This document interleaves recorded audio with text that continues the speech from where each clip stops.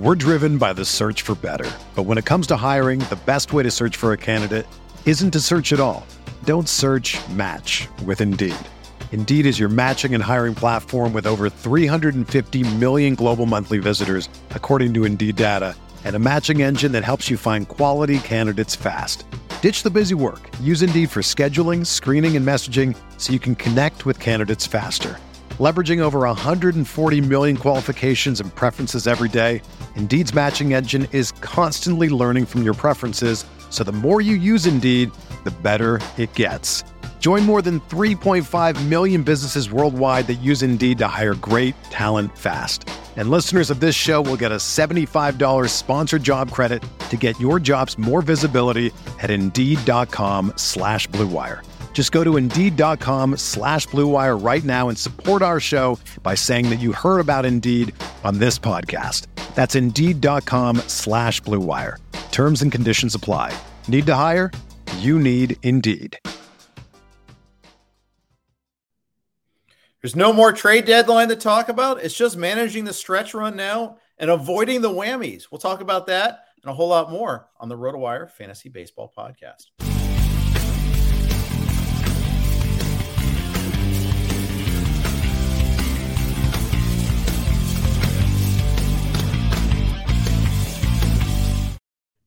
Hey, everybody. Welcome to the RotoWire Fantasy Baseball Podcast. Jeff Erickson here with Fred Zinke.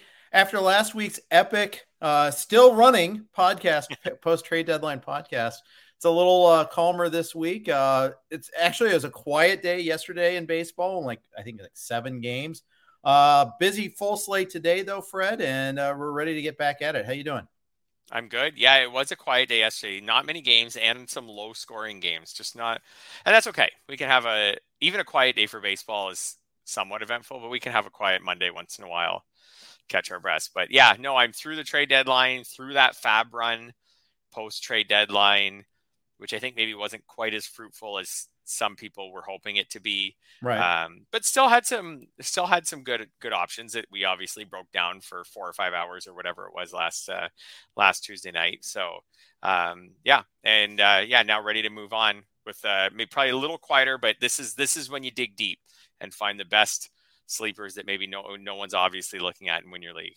Well, and I'm watching one of them right now, and Michael Massey for the Royals is a guy I missed on in AL Tout, whereas that I probably should have been paying a little closer attention to, but he's a guy that benefited from the Whit Merrifield trade, and I kind of missed that. My grand prize, by the way, there were so few cross league trades that I had the second hammer in AL Tout Wars, and Tommy Pham was actually already rostered because when we did the auction, he hadn't signed yet with the Reds, or he was still eligible to be drafted. So he was on Jason Collette's roster. So I didn't even get Tommy Pham. Wow. Eric Hosmer was my prize. Oh, that is so. And in the end, you probably would have preferred Massey. Maybe. Yeah, we'll see. Maybe. We'll see about that. But in fact, maybe so. Maybe not, but we'll see. But just gross. Now I got to look to see who got, if anyone got Massey, because I didn't even think about that one there. If he's even rostered. No, he was picked up. I'm sure he was picked up. Yeah, he was in my waterfall in all the mixed leagues, so I'm sure he was picked up in your league. Larry Schechter picked him up. Good job, Larry. Good job, Larry. Yeah, I think now it's down to those options that you had are so bad that it's just who you think is going to play the most. Yeah, pretty much. It is down the stretch. I think your AL only episode, what happened in your league this year, I think that will be one you'll remember for years to come. Just that was one of the busiest trade deadlines, especially with the Soto deal, that one of the more headliners, and then just no one switched leagues, or hardly anyone switched leagues. And because it was bifurcated too, you had Luis Castillo happen the Friday before the trade deadline. So we had bidding on him and the great David Peralta one weekend. And then the following weekend, you had Tyler Mahle, I'm excited about that. I could use that. And Hosmer and Pham. And then, it was like Jesse Chavez. It was diminishing returns after that. So it goes. The big news, the lead today, Tim Anderson is out 4 to 6 weeks, which for our purposes, functionally, he's done. If he comes back in 4 weeks, great, but I'm not holding on to him. If I have no IL spots, I don't think he's worth the hold. Yeah, I agree. I think the only way I'm holding him would be like in an NFBC style league would be I have no injuries. Like it may now that we're past the trade deadline, there's less need to stash possible closers probably than you had a couple weeks ago. Right. So that would be my own. If I had no injuries, maybe I hold them for a couple weeks and see what the news is. But I'm with you. I'm mostly cutting them. If you have a team with no injuries right now, like that's really good. If I had no injuries in a 15, like maybe the waiver wire is just so barren that I'm thinking like, why drop him? But yeah, mostly I'd say he's gone. Leury Garcia probably picks up shortstop for them from this point forward. He started the last 2 games at shortstop. He's not a terribly exciting fantasy replacement. I feel like he finds his way into the White Sox lineup late in every season. Like I feel like every year someone's hurt and he can play the position, and late in the year he's playing. And then we talk about him in fantasy. Would you grab him in deep leagues because he's playing? Well, no, because he's not very good. But maybe someone's desperate and they grab him. But this White Sox team, I think, is just going to go down. Maybe they'll come back and win the division. They're not that far out. If they don't, though, I think they're just going to come down as a team that just had pretty much everything and just couldn't all get healthy at the same time and couldn't all find their groove at the same time. Like between Jimenez being out for a while and the pitching problems that they had, and now Anderson's out. I don't know. They just Moncada was out for a long time. They just couldn't click this year. I'm going to give you a name though. Lenyn Sosa. Okay. Oh yeah. Prospect. Yep. He got called up today. Yeah. He's hitting 316, 367, 511, and 85 games at AAA, between AAA and AA. He's actually number 110 on James Anderson's prospect list. So he's a legit prospect.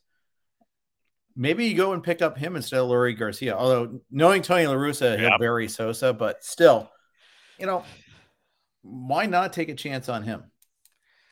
Yeah, like you said. So my first reaction is there's no way that Tony La Russa is playing this kid over a veteran, because that's just not how La Russa rolls. Like maybe he gives him a couple starts, but no way he's just rolling with him over a veteran, because that's just not how he goes. But we'll see. Maybe he'll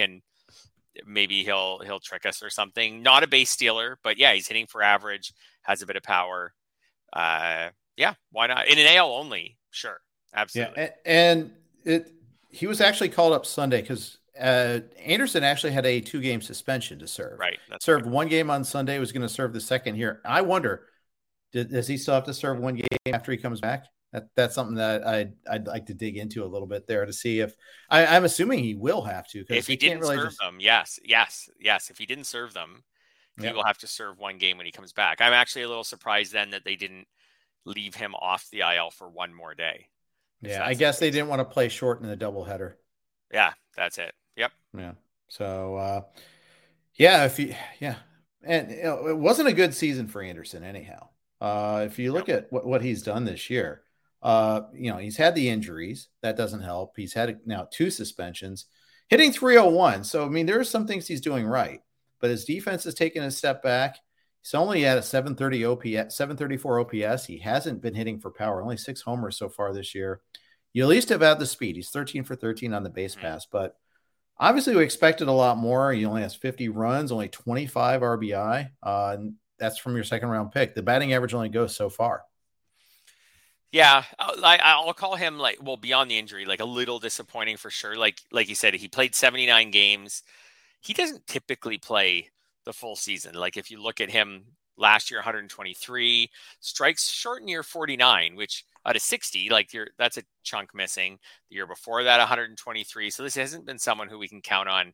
He did the years before that, but lately he hasn't been someone who we can count on for 140, 150 games. So the stolen base pace is really good. Batting average, it's hard to complain about 301. It's down. Actually, that's his lowest average in a few years, but it's hard to complain about that. And, but yeah, the power's down a little bit. Yeah. And like I said, the White Sox just in general, that was supposed to be a really good lineup, right? With, you had him and Robert and Jimenez and Abreu and Andrew Vaughn, and it was supposed to Moncada and Grandal. Talk about disappointments. It was supposed AJ Pollock, really disappointing. I have him on some draft and holds. Yeah. Hasn't been good at all this year. And La Russa gave that comment about a month ago with him and I forget if it was him and Moncada, but it was him for sure, and said we're not asking them to run the bases aggressively in order to avoid injury. So that was the last thing every fantasy manager wants to hear. No, that's awful. Yeah. So it just, like I said, I still look at this team on paper and think they could come back and win the division, right? Cease has been a monster this year. If Giolito and Lynn get together, this is a team that could win the division, but win a bad division. But we thought they would be better than that. I thought they would run away with it, like had the potential to run away with it. Quick note from Star Platinum says he's heard Anderson is not going on the IL till tomorrow, so he won't have to start the suspension. I mean, won't MLB kind of see through that chicanery? I don't know. I guess if the White Sox play short, I mean, that's their prerogative, I think, to play short. Yeah. I guess so. Chris Sale did his homage to Madison Bumgarner and broke his wrist dirt biking. He's out for the rest of the season. At least with Mad Bum, it was his shoulder, but same activity at least during this. What a horrible year for Sale. What a horrible year for the Red Sox. And the decision to extend him, that really blew up in their face.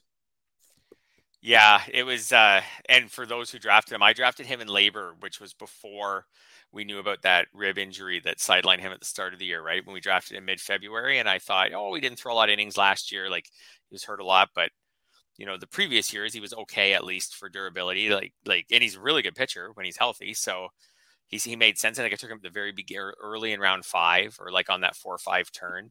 That ended up being obviously the worst pick of my draft.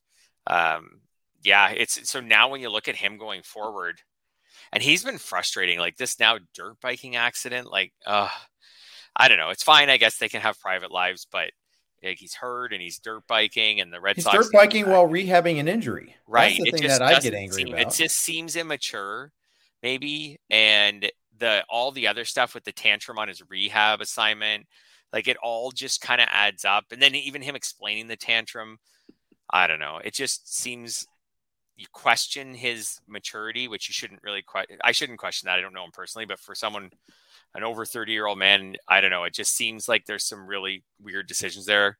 And looking at him in general, just from a fantasy perspective. So 2 starts this year, 9 starts last year. The year before was that weird year where he got a ton of strikeouts, 218, but had a 4.40 ERA and had bad luck and had all the ERA indicators were that was much better than that, but he still had he gave you a 4.40 ERA.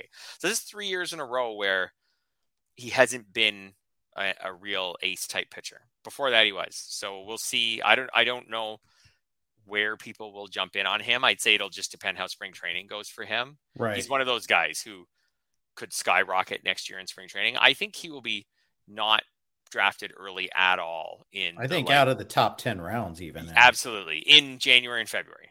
Yep. In March, it'll depend on how he looks in spring training.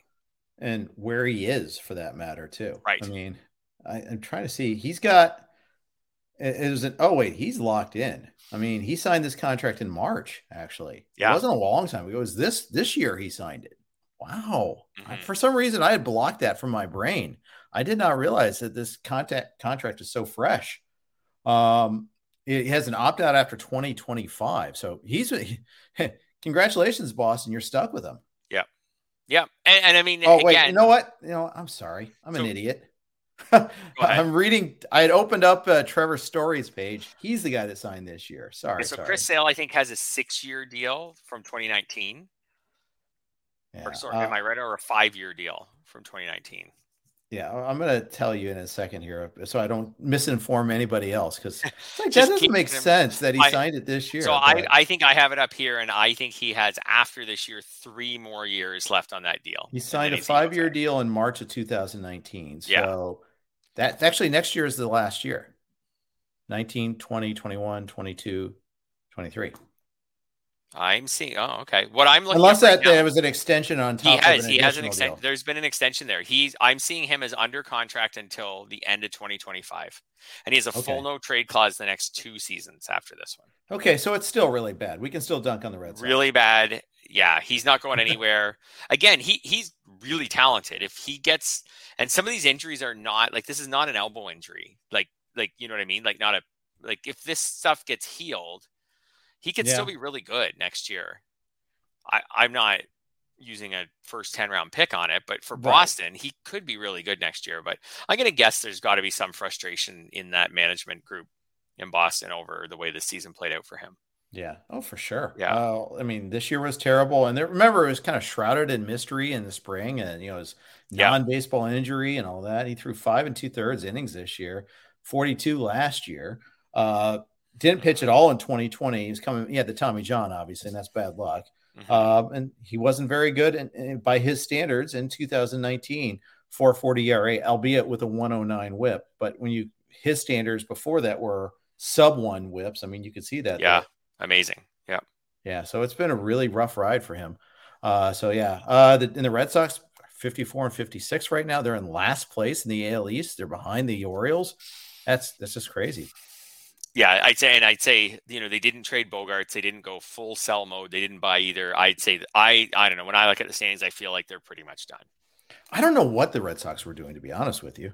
And I know we covered this a little bit earlier, but they trade away their starting catcher and Christian Vasquez. I guess they like the prospect enough coming back. But then they trade for Tommy Pham. Bogaerts, who has an opt-out, is like, what are we doing here? JD Martinez has 9 homers all season. They didn't trade him away. I guess they couldn't trade him away. They're just, I don't see a plan. That's the thing that's so disturbing. Yeah. I wonder if they felt like they were close enough that they decided to just, which isn't a plan, but to have no plan and just leave it all alone for the most part. Just leave it all alone and see what this group does and then rebuild in the off season. But yeah, I don't think they're jumping back into this. I think Baltimore has a better chance to make playoffs than they do. And I don't think Baltimore is going to make it either. All right. To the point though, about a plan, they do have a pretty strong farm system. Yeah. That is one thing that's working in their favor is they finally reloaded that farm system. So maybe they feel like about a wave of players is coming. And if they can get through, withstand this year, I mean, let's face it, they won a playoff series last year. They lost to the Astros in the ALCS, right? They made, they beat that's right. They knocked out the Rays and then they lost to the Astros. So, I mean, it hasn't been all terrible for them. And they have money. So, this Chris Sale contract, if he didn't pitch well from this point forward, that would be debilitating to say a team like the Guardians. But in Boston, they can work around it. Yeah, they can. Yeah. Teammate Trevor Story, and this is why I was looking at his page in the first place, is there's a note that he has resumed swinging a bat. He's dealing with that wrist injury.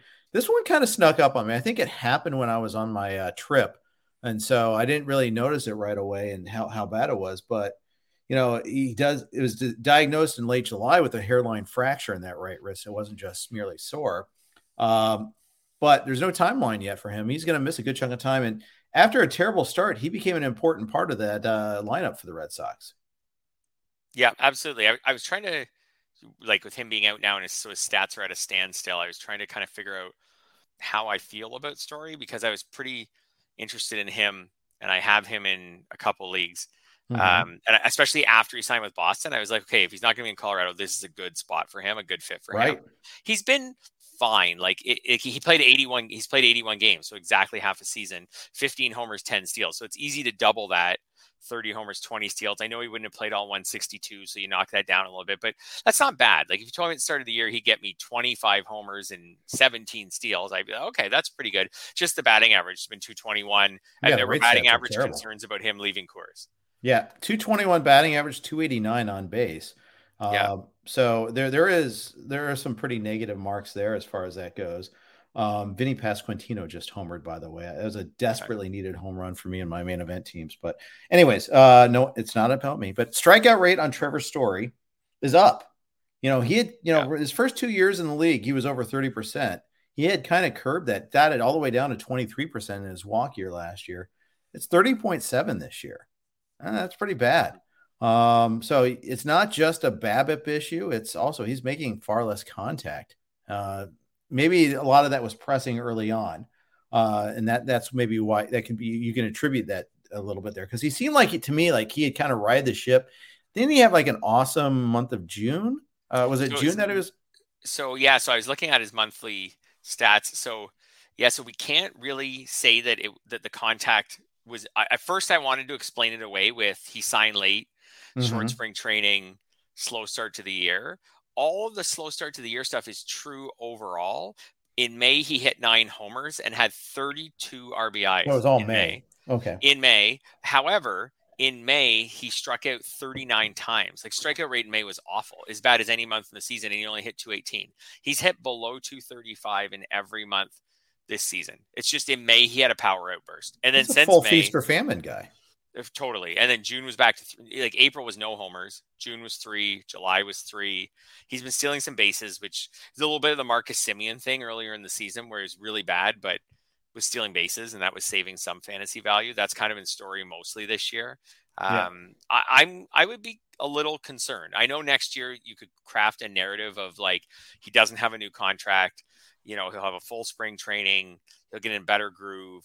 I could craft that narrative for sure and get into Story next year. But I don't know. As we talk right now, I'm a little concerned about his ability to hit for average going forward. And I'm concerned like that 9 of his 15 homers came in May. Yeah, I think so. I think he was basically a 3rd rounder this year. Yep. How far does he drop before you take him next year? I'm holding you to this right now. Yeah. This podcast on. I can't take him. August I forgot 10th. that out of his 15 homers, he also had a 3-homer game. Mm-hmm. So 3 of those were in one, and he had a 7-homer week.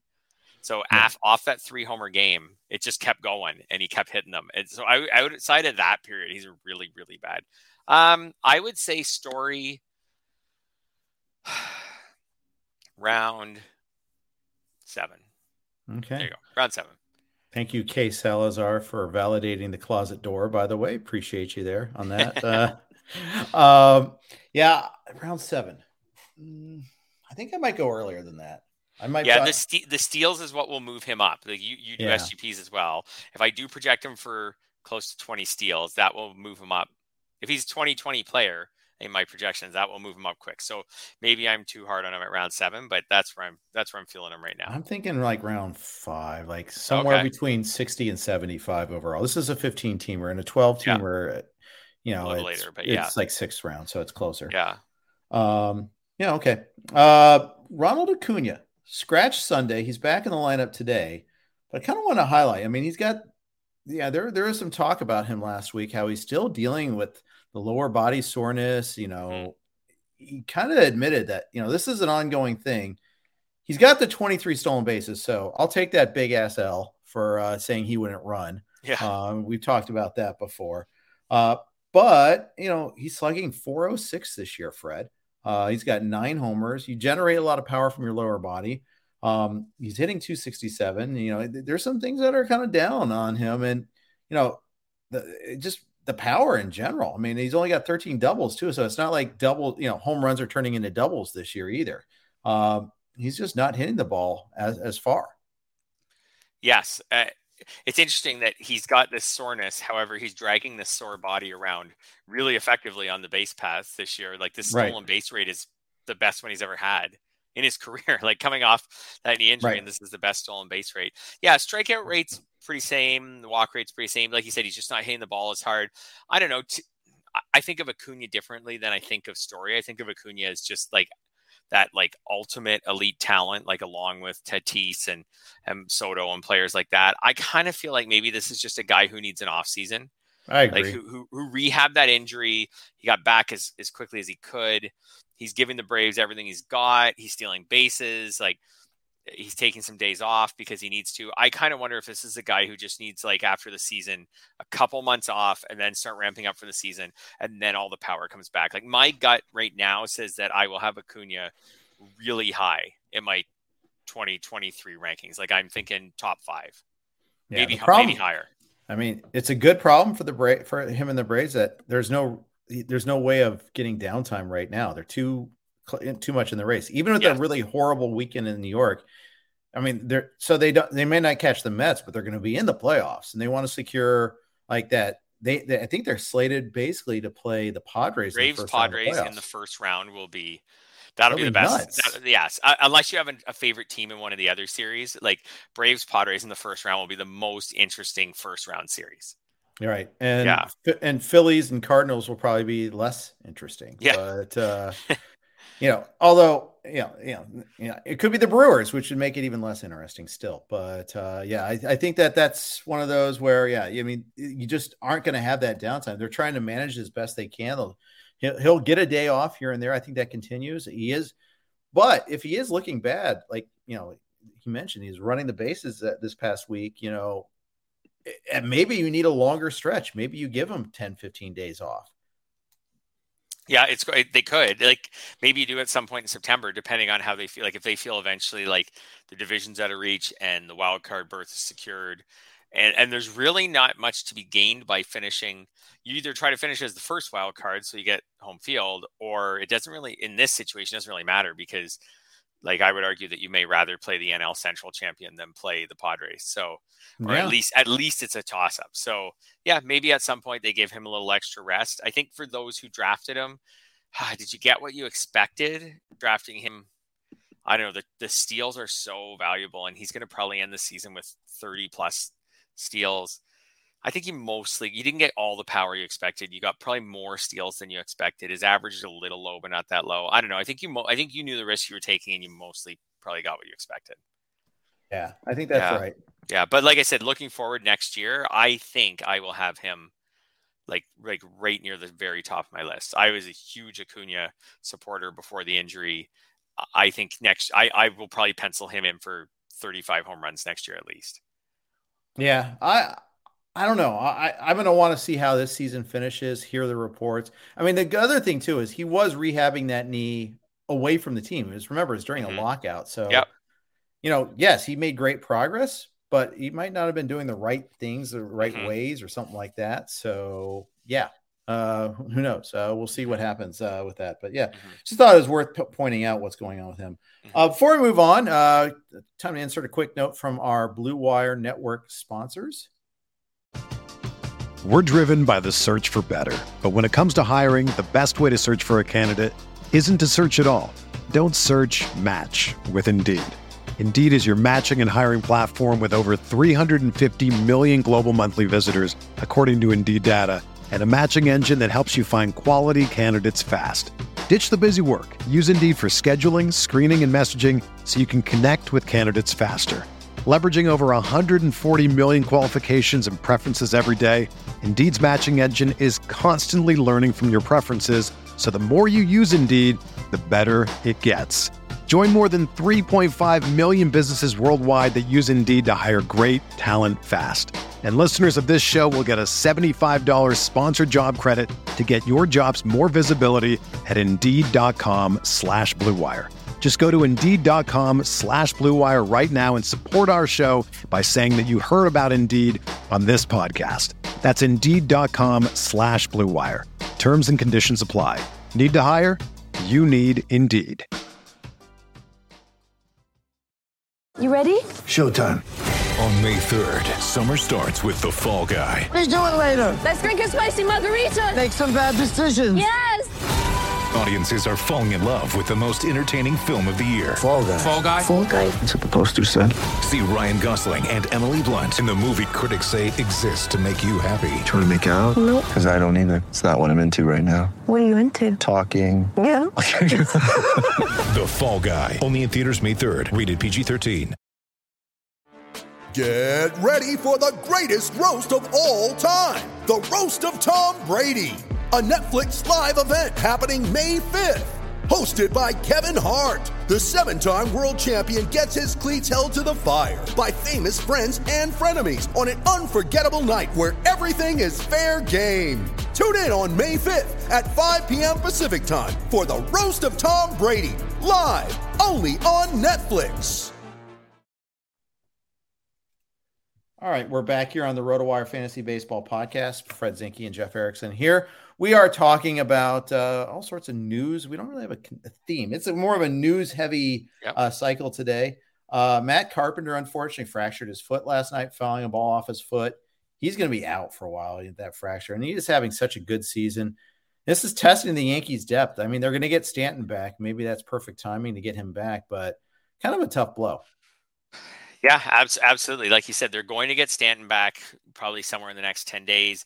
Rizzo may play today. His back has been a problem the last little while. We talked about that, I think, briefly last week or 2 weeks ago. And you said, are you worried about his back? And I just chuckled and said, always, right. Even if he's not having any problems. But yeah, it's a sad story for Carpenter just because we'll see where it goes from here. But he was like one of the great comeback stories this year. Hopefully he's already done enough to get a good chance with a team next year. And I think it's for major league teams, like it's another reminder that without these August trades, like there's really no such thing as too much depth coming out of that, end of July trade deadline. Like you can't, things are going to happen even to the Yankees, even to the Dodgers, things are going to happen. And the Dodgers already lost Kershaw in the last few days. So like, we'll see when Kershaw's back, but they've lost him for a period of time.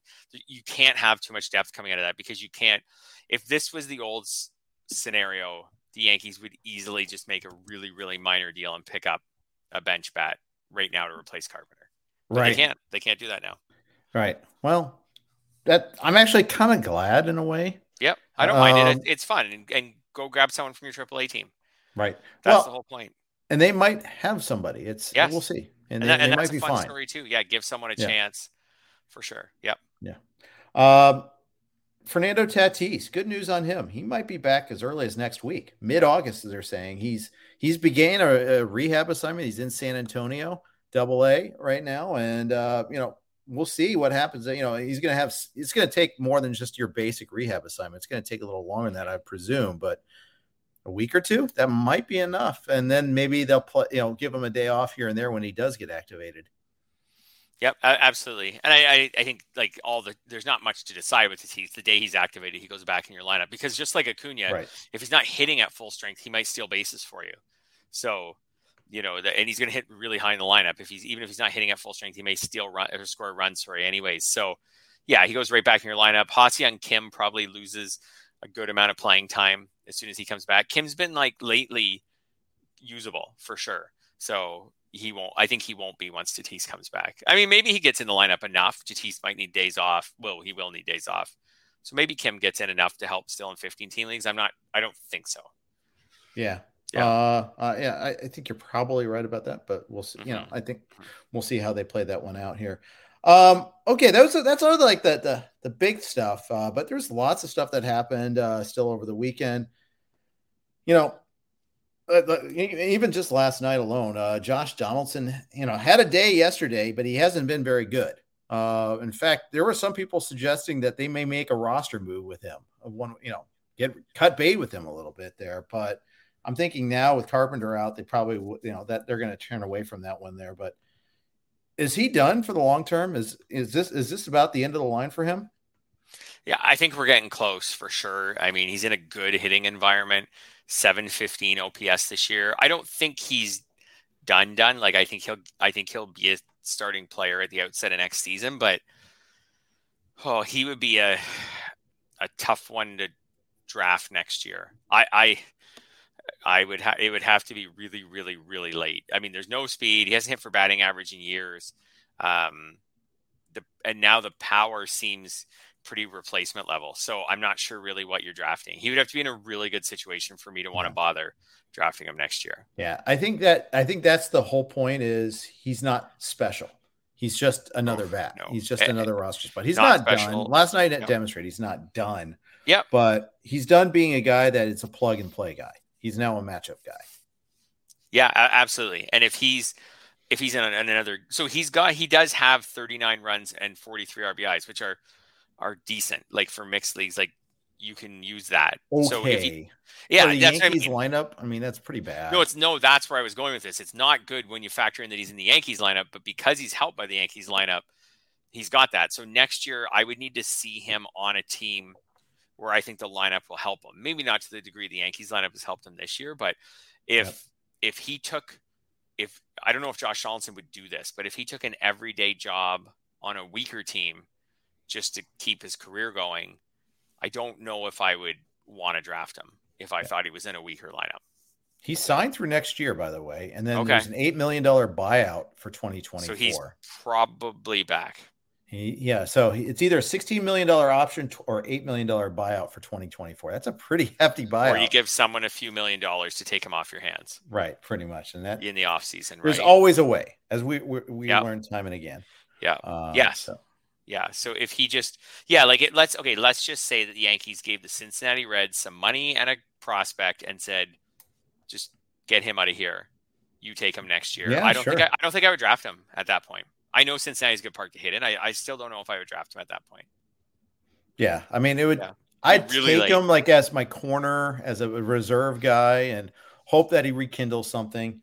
But I mean, he's 36. He's So that makes a lot of sense. That he might just be over the hill. Might be time. Yeah. In that game, we saw Mitch Haniger homer. Haniger is a guy that's back. For the Mariners, we're trying to figure out what they're going to do. We're talking about this with Scott over the weekend, that they have a playing time crunch right now. It's going to get even crunchier when they get other guys back. Julio's coming back soon. Winker left yesterday's game, though. He appeared to hurt himself swinging and missing. I've heard of that before. You exert that effort, you don't meet the resistance, and there's something weird that happens there.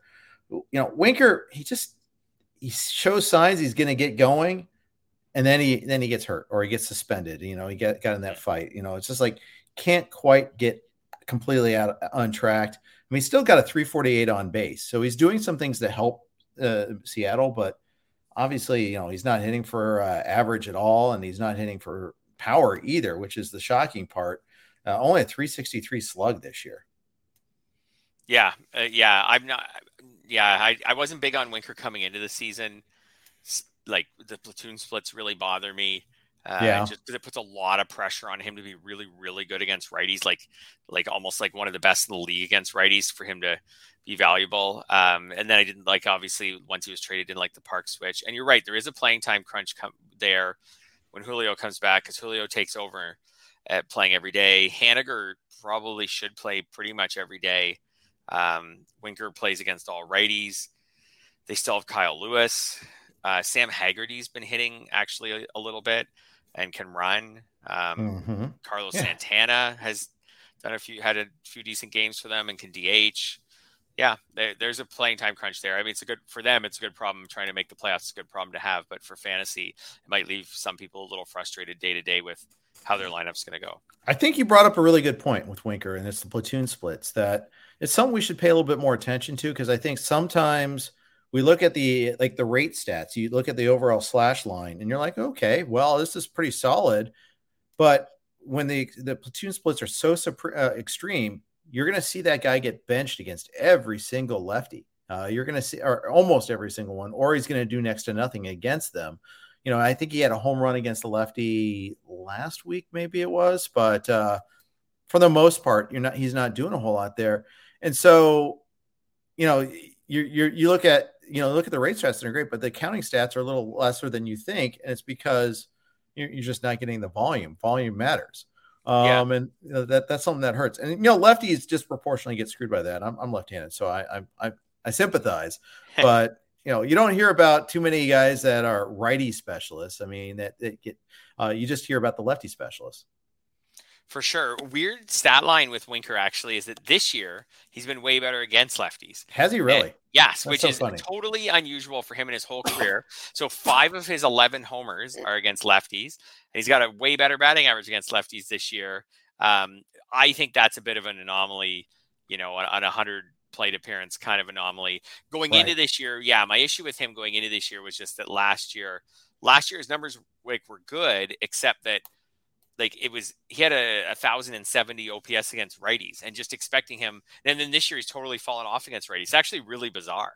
His OPS against righties has dropped about 400 points in 1 year, while his OPS against lefties has jumped about 300 points. It's really bizarre. So I don't know. I haven't been able to get a great handle on him. I could get a handle on the park switch, and that it wasn't a very good one for him for power numbers. He doesn't steal bases. Yeah, I don't know.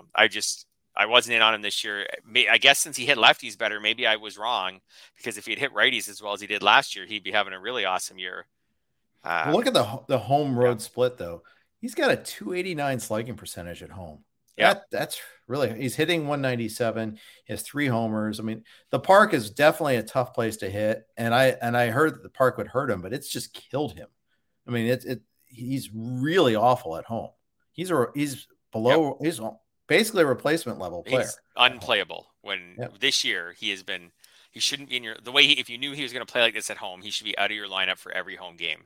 Basically this year. If he has 7 home games in a given week, you should be finding somebody else. Yeah. So he's someone. Yeah, he's confusing and frustrating. I'm not sure what to make of him, and when I'm not sure what to make of players, I usually just don't draft them. Kick that can down. I don't know what I'll do with him next year, but I have a hunch I'll be on the negative side of him. Like, I'll be more likely to expect regression against lefties than to expect him to just go right back to being a great, on base and power hitter against righties. Yeah, exactly. Let's talk a little pitching. But before we do that, a note from one of our sponsors: the weather is heating up, and so are the promotions at Caesars Sportsbook. Today, anyone who is at least 21 years old and in a licensed Caesars Sportsbook state can create a new account and redeem the Caesars Sportsbook promo code ROTO15. That's ROTO15. The promo code gives new users a risk-free first bet up to $1,500. Visit Caesars.com/sportsbooks or download the Caesars Sportsbook app today. And don't forget to use promo code ROTO15 when signing up. Jeff Erickson here with Fred Zinke, and we are talking about some of the pitchers that twirled last night. And I got to start, talk about guys I can't figure out. Yusei Kikuchi. I mean, when he first came back from his back injury, he was actually pretty good for a couple outings. He's back to being a liability again, Fred. Got a lot of walks. He did go a little deeper in the game, at least against Baltimore, but what a frustrating pitcher this year.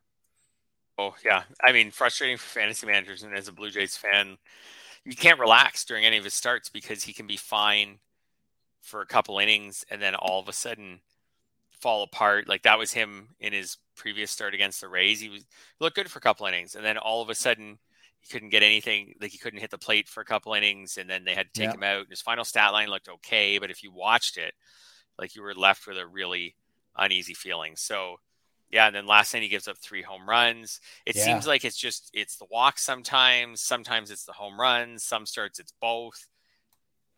I think he's a full cut. I don't know what anyone would be with. I know the starting pitching options in 15s are so bad, but just give me a reliever. Yeah, I hear you. Yeah. I hear you on that. I just every time I try to time the market, I get screwed on that, which means I'm screwing myself. Don't try to time the market on marginal players. Mm-hmm. Guys you don't know about, just let them go. Just move on. Mm-hmm. He's one I won't be touching. I won't be having any of him anymore. Yeah, and the Jays have also really limited him now, and like for good reason, obviously. He's pretty much a couple times through the order, and that's it. So the odds of him getting, he's had 5 innings. He had some 5-inning starts lately. I don't know. When you look through his game log this year, there's so many 4-inning starts. Like, just the odds of him getting you a win. I know he's had a couple wins lately where everything clicked. The odds of him getting you a win overall are not that good because he's not going to hang around in the game that long. Right. This is I think, a trade deadline failure for them because they didn't address this. I mean, they did with Mitch White, I guess, but who went 4 1/3 and wasn't good in his first start with them. They're getting Ross Stripling back, but Ross Stripling is that guy. He's also a 5-inning max guy, sometimes maybe 6, but in a race where everything is tight on the margins, that matters. I mean, I think the Jays are still going to make the playoffs okay, but I don't see them doing damage in the playoffs. Maybe the top 3 is good enough, but the top 3 have to be amazing, and they can't need depth. And so maybe they win one series, but they run into the Yankees or Houston. I think they're toast. Yeah, probably. I think that's a pretty good conclusion. I mean, I hope it doesn't work out that way. I think one of the worst things that happened to the Jays was that Kikuchi came off the IL right before the deadline, faced the Tigers, which is easy pickings, but 5 innings, 1 hit, 1 run, 2 hits, 1 run, 1 walk. He looked fine. Maybe there's something to be built on from that start. Well, there hasn't been. So, yeah, I think I didn't like Noah Syndergaard as an option. We talked last week why Tyler Mahle might not have been an option. They got outbid on Luis Castillo and Frankie Montas. I don't know, maybe just all the options dried up and then they took Mitch White, but it's put a lot of pressure on Gausman, Manoah, and Berrios, who hasn't been consistent this year, to be their top three, because like you said, beyond that, Stripling's more of a 5-inning pitcher. Mitch White will be about a 5-inning pitcher at best. Kikuchi, and that's it. Like there's nothing behind them.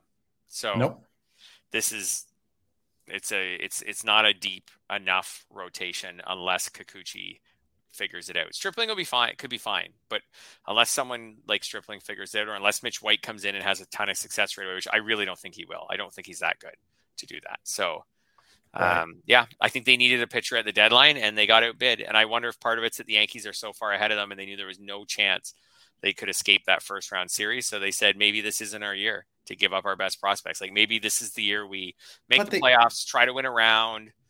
And maybe next year's the year we'll see where we are in the standings, where we give up our best prospects to get a really good pitcher. And yet they gave up some good prospects, though. They gave up Groshans. They had really soured on, I think.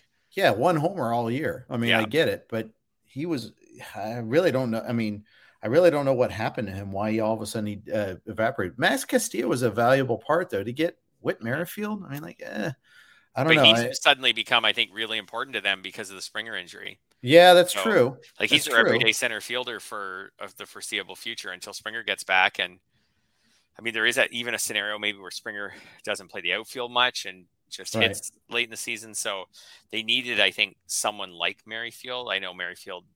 I don't know. He's not a great baseball player. Like we know that when we step away from fantasy, he has been pretty much normal with Merrifield the last 2 or 3 months, like after a slow start to the season. Sure. He is what he is, a low 700s OPS guy who can steal bases. Right. Anyways, but the pitching is the problem. I think, like you said, I don't think they can win the first round and then go and play like the Yankees or the Astros with some of their pitchers having been used in the first round. I don't think they can win in that series. Right. And it's not a foregone conclusion they win that first round series either, for that matter. So no, absolutely not. Yeah. So we'll see. I mean, they were part of they were some of the victims in Seattle's big 14-game winning streak. They went to Seattle and got smoked. Now I think it'll be back in Toronto if current standings hold. I haven't double checked lately. Yeah. But there's a lot of, but even then, that can happen. If they went Manoah, Gausman in the first 2 games and they didn't win the series in those 2 games, then they're coming back for a deciding game 3 with Berrios. That's a really nerve-wracking for that team. That is a really nerve-wracking matchup because he could go out and throw 7 innings, 1 run, or he could throw 3 innings, 7 runs, and totally bury their season. Yep, he could. He's gone this year. They could. I mean, they did add relief depth. I mean, that's one thing they added. That's the other thing is this is what they did. They added depth. Merrifield is depth. The relievers are depth. Mitch White is depth. They did not add, Raisel Iglesias, like a reliever who strikes out a lot of batters and maybe could be really dominant in the 8th inning. They didn't add a dominant starter. They didn't add a dominant hitter. They didn't add a good player anywhere. Yeah. They just added depth. One more Jays related question. I didn't anticipate this becoming Jays talk, but so be it. Yeah. Lourdes Gurriel is batting leadoff today for against the O's. He has 5 home runs this year. He's hitting for average. He's getting on base at a pretty good clip, but where's the power? What happened? Yeah, he hasn't hit for power, all season. But like you said, the batting average has been there. The batting average has been there just though with a higher BABIP. So he's been kind of that kind of singles type hitter this year. He's probably been a little bit lucky so far this year. It's fine that he's hitting leadoff because the alternative is probably Whit Merrifield. So I think that's fine. But the power's not there. He will be an interesting player to evaluate going into next year because even if you think of him as a high 200s hitter, like a 290 type hitter, which I think is fair, if you think that he's only like a 10 to 15 home run hitter and he doesn't steal bases, it's like he's in a good lineup at least. It's kind of like Michael Brantley's been the last few years.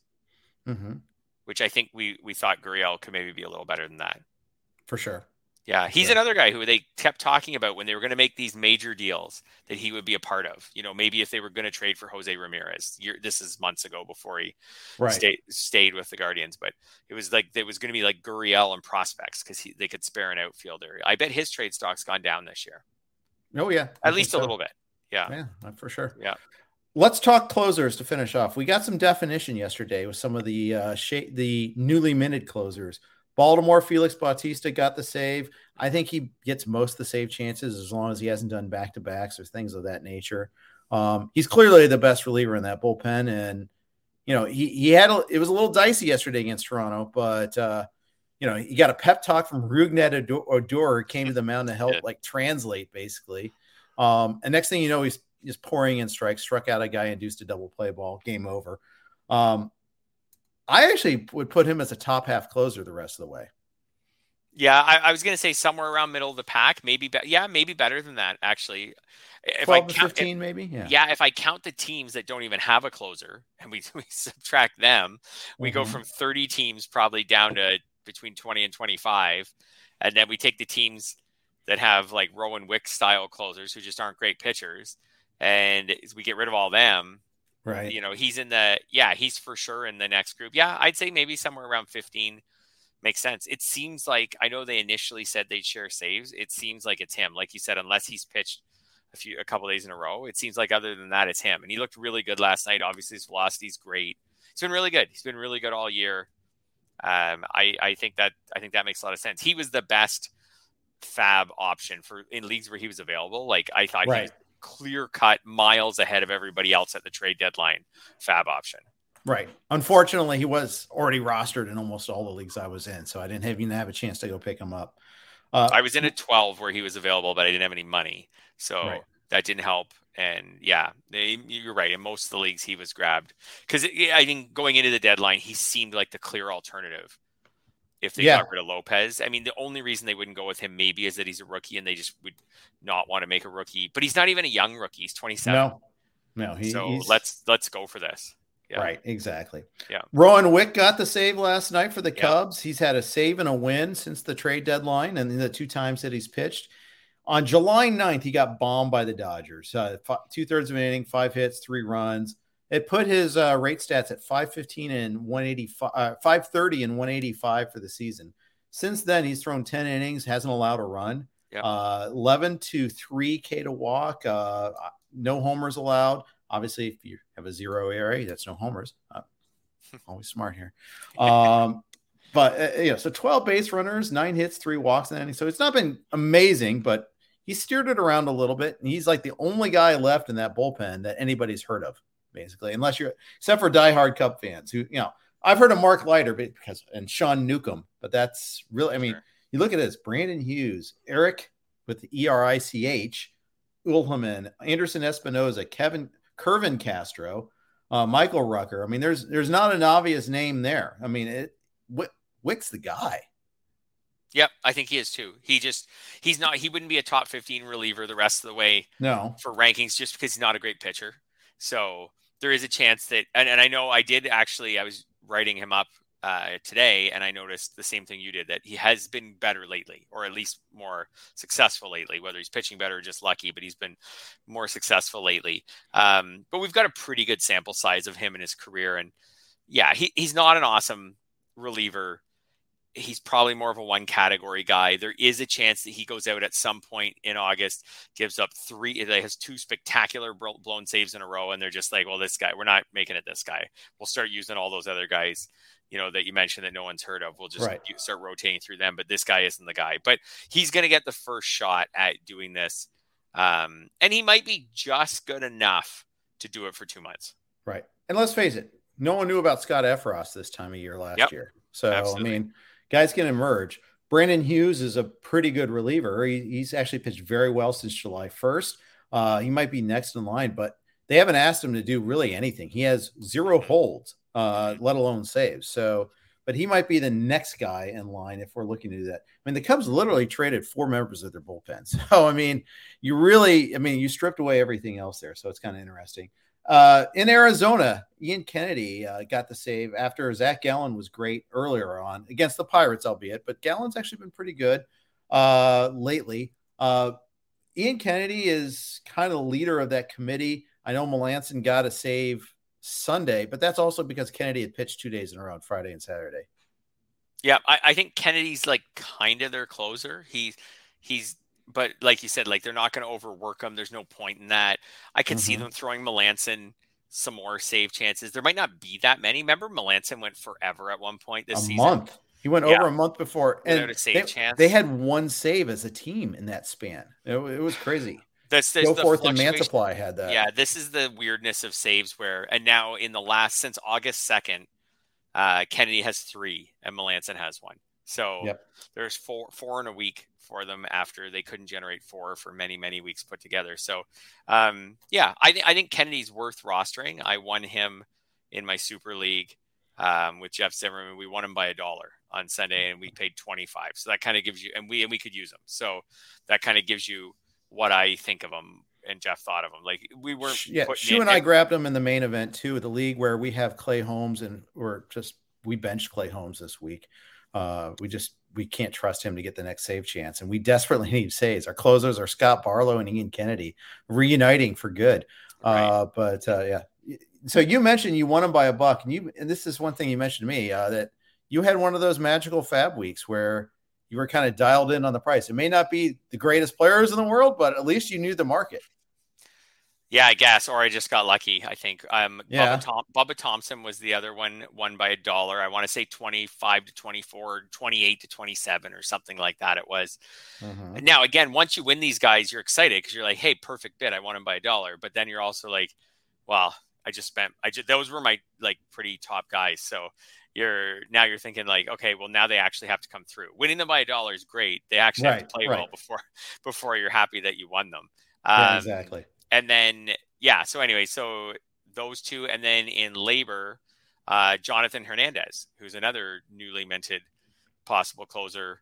I don't know where you put him you can tell me where you put him in your top closers, but I won him with $4 to 3, and a couple people bid 3. So I won him by $1. Labor wins by $1 or more likely, but still I had another one. And I didn't think 4 would get him. I was surprised. Right.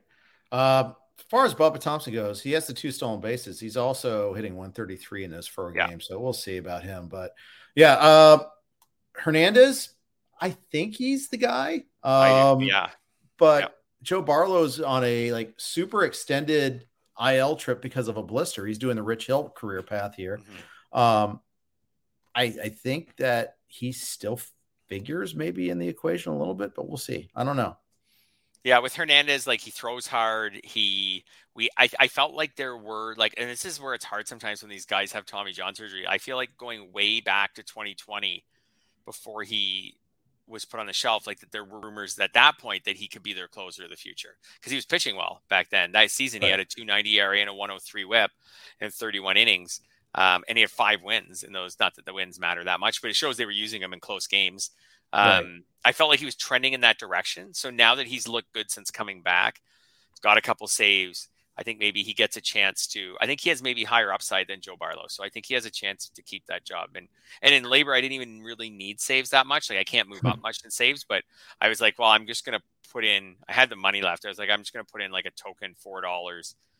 If I get him, I get him, and I got him. So I laugh about you not needing the saves because I just remember I turned down Cronenworth for Giovanni Gallegos with you in that league, and I haven't pulled off any other closer trades in that league. Mm-hmm. Last year I'd made a couple big trades. This year I haven't been able to do it, and it probably deserves a little bit more effort than I put in too. So that's part of the problem also. So for whatever that's worth, let's close with a couple of comments / questions here. K. Salazar says, remember last year's Padres meltdown after the trade deadline? Are they repeating themselves this time? I mean, last year at the trade deadline, they did very little. They traded for Adam Frazier. They got shut out on Max Scherzer and got really nothing else. This year, they went big. They swung for the fences. What's your reaction to that, Fred? I don't think we're going to head for another meltdown. I think getting Tatis back will be rejuvenating for them. I think getting Soto was rejuvenating for them. It was just a statement weekend for the Dodgers, for the Padres to come out of that deadline and be like, okay, we've got Juan Soto, we're coming for you guys, and then for the Dodgers to shut them down and kind of say, no, you're not, we're still better than you, which we'll see in October who is better. But I felt like that was just a statement weekend for the Dodgers.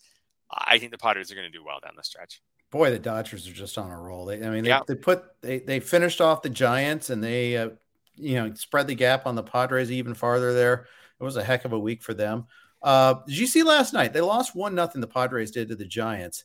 They had a play where they scored at the plate and the call got overturned because it was like one of those where was the foot on the plate or above it and all that. It got overturned to rule them out. You almost never see that. I don't know. From what I could tell, I could not see any angle that proved that the foot was off the plate, that they deserved an overturn on that one. I didn't see that one. I did see the one in the Twins-Jays game on Sunday where the call got overturned at the plate and Rocco Baldelli lost his mind. That was great television. Like it was, especially if you're a Jays fan. I bet it was. You're winning and you're watching Rocco Baldelli lose his mind on the guy who called him out. Right? He's yelling at the guy who called him out. Like I picture the umpire just being like, "Look, I said he was out." Right? Yeah. I got overruled. Don't complain to me. And then at one point, Baldelli kind of points up towards the sky, towards the booths. And I think Baldelli might as well have been yelling at the umpire, "You need to toss me. I need to be tossed. This is an outrage. I need to be tossed. I agree. My fans need to see me get tossed after this overturn. So I'm just going to keep yelling. Give me 2 minutes of yelling." Like he might as well have said those words until the ump, because the ump's the guy. He's not even arguing with the ump. The ump said he's yelling at a machine. He's yelling at the man behind the curtain. So and in fact, there's a lot of Twins fans that complain about him not showing enough emotion and not being upset enough. So I almost wonder if that was by design too. Yeah, I think so too. But it was great theater, and I think that I don't know. I'm not respecting blocking the play enough. I think he should have been out. I thought the Jays were lucky to get the win, but I didn't see the one in the Padres last night. Oh, and I will throw you one cool stat on the Dodgers. You might have already known this, but I was writing this up. And so before Kershaw got hurt, all 5 pitchers, just to show how good they are, like all 5 pitchers in their rotation had a whip of 1.00 or lower. Oh my gosh. That is insane. And remember, that's like Tyler Anderson. Right? Andrew Heaney. Tony Gonsolin. Yep. Right. Like, and I know he's been hurt for part of the year, but whatever. He's made a few starts. At 1.00 is so good. Like when you do your preseason projections for starting pitchers, how many pitchers do you even project to have an ERA of 1.00 or lower? You're probably looking at like 3. Right. Like something like that, 5 maybe. And they had an entire rotation. I'm not counting Walker Buehler since he's been out forever. The 5 guys who were in the rotation at that point, Julio Urias is 2, 2, all 1.0. That, to me, that stat blew my mind and just shows like how effective that team has been this year. I remember when we spent podcasts talking what's wrong with Julio Urias too. Yeah. And no one's asking that anymore. Scary is they could be getting Buehler back, Danny Duffy back, and Dustin May back at some point in time, and Blake Treinen in that bullpen, and Brusdar Graterol. I mean, they still have guys that can help that are still coming back. They have to pedal through this period where they've really got 4 starters with Kershaw out. I'm worried about Kershaw in that lower back. It needed an epidural. But they've got the buffer to get through it. They just have to have some depth. And that's why, like, I always thought the Mitch White trade was a little confusing from their side, because they could use Mitch White, but maybe they just thought that, okay, we're getting a prospect we like and Frasso, let's do it because we need, we're getting the best we possibly can out of Mitch White and we're not going to miss him. But I guess that's the mindset. But I like you said earlier, you can't ever have enough pitching, it feels like. And I thought that was a little bit of a if anyone can, it's the Dodgers. I would love to see a playoff series of them and the Padres and watch Soto, Tatis, right, Machado, like that lineup that they've put together, and then the Dodgers just roll out like one great reliever after another through the late innings, or underrated reliever or recently returned reliever, like all these guys that they have, and including bringing back guys like Dustin May. It would just be a really fun series, and we know that often in the playoffs pitching wins, so it would be really fun. Yeah, I mean, we kind of saw it in this series. We did. The Padres couldn't get on track at all. But imagine that series with Tatis in it, and the Dodgers getting some of these arms back, and Walker Buehler back, be even better. Yeah, I mean, they beat Darvish. They beat they beat some good pitchers too. So yeah, it's really eye opening to see that. Now Musgrove and Snell did not pitch in that series. Snell looked good yesterday. Snell's looked good, pretty good lately too, but Manaea's been terrible. We've documented that. Clevenger's a bit of a wild card. He'd been pretty good prior to that start. And then Darvish is really good. I mean, he's had a couple of blowups here and there, but the Dodgers get everyone. All right, one last question before we sign off. Josh Bell for Josh Hader. What side would you want to be on it? Just assuming categories are fine. We'll argue that one. We'll assume that arguendo. Bell or Hader, which Josh do you want? Hader. I know Hader's been not full Hader that we were expecting this year, but that's mostly confined to, a short period of time around the beginning of July. So I'll take Hader. There'll be saves in San Diego. I think he'll be fine. And Bell's good, but I still think if you're ranking closers for the rest of the season, where's Hader fit in that top 3? Yeah. Something like that. Something like that. I'm trading Josh Bell if I can get a top 3 or 4 closer. I'm going Clase first among closers. We were talking about this the other day, weren't we? Clase's to me my number 1 closer. After that, I think it was actually on VSiN maybe that I was talking about. The hard part with Clase is just that, and I know he's number Diaz, 1. Diaz, that's the other one. So the thing with Clase is he could be number 1 in like stability.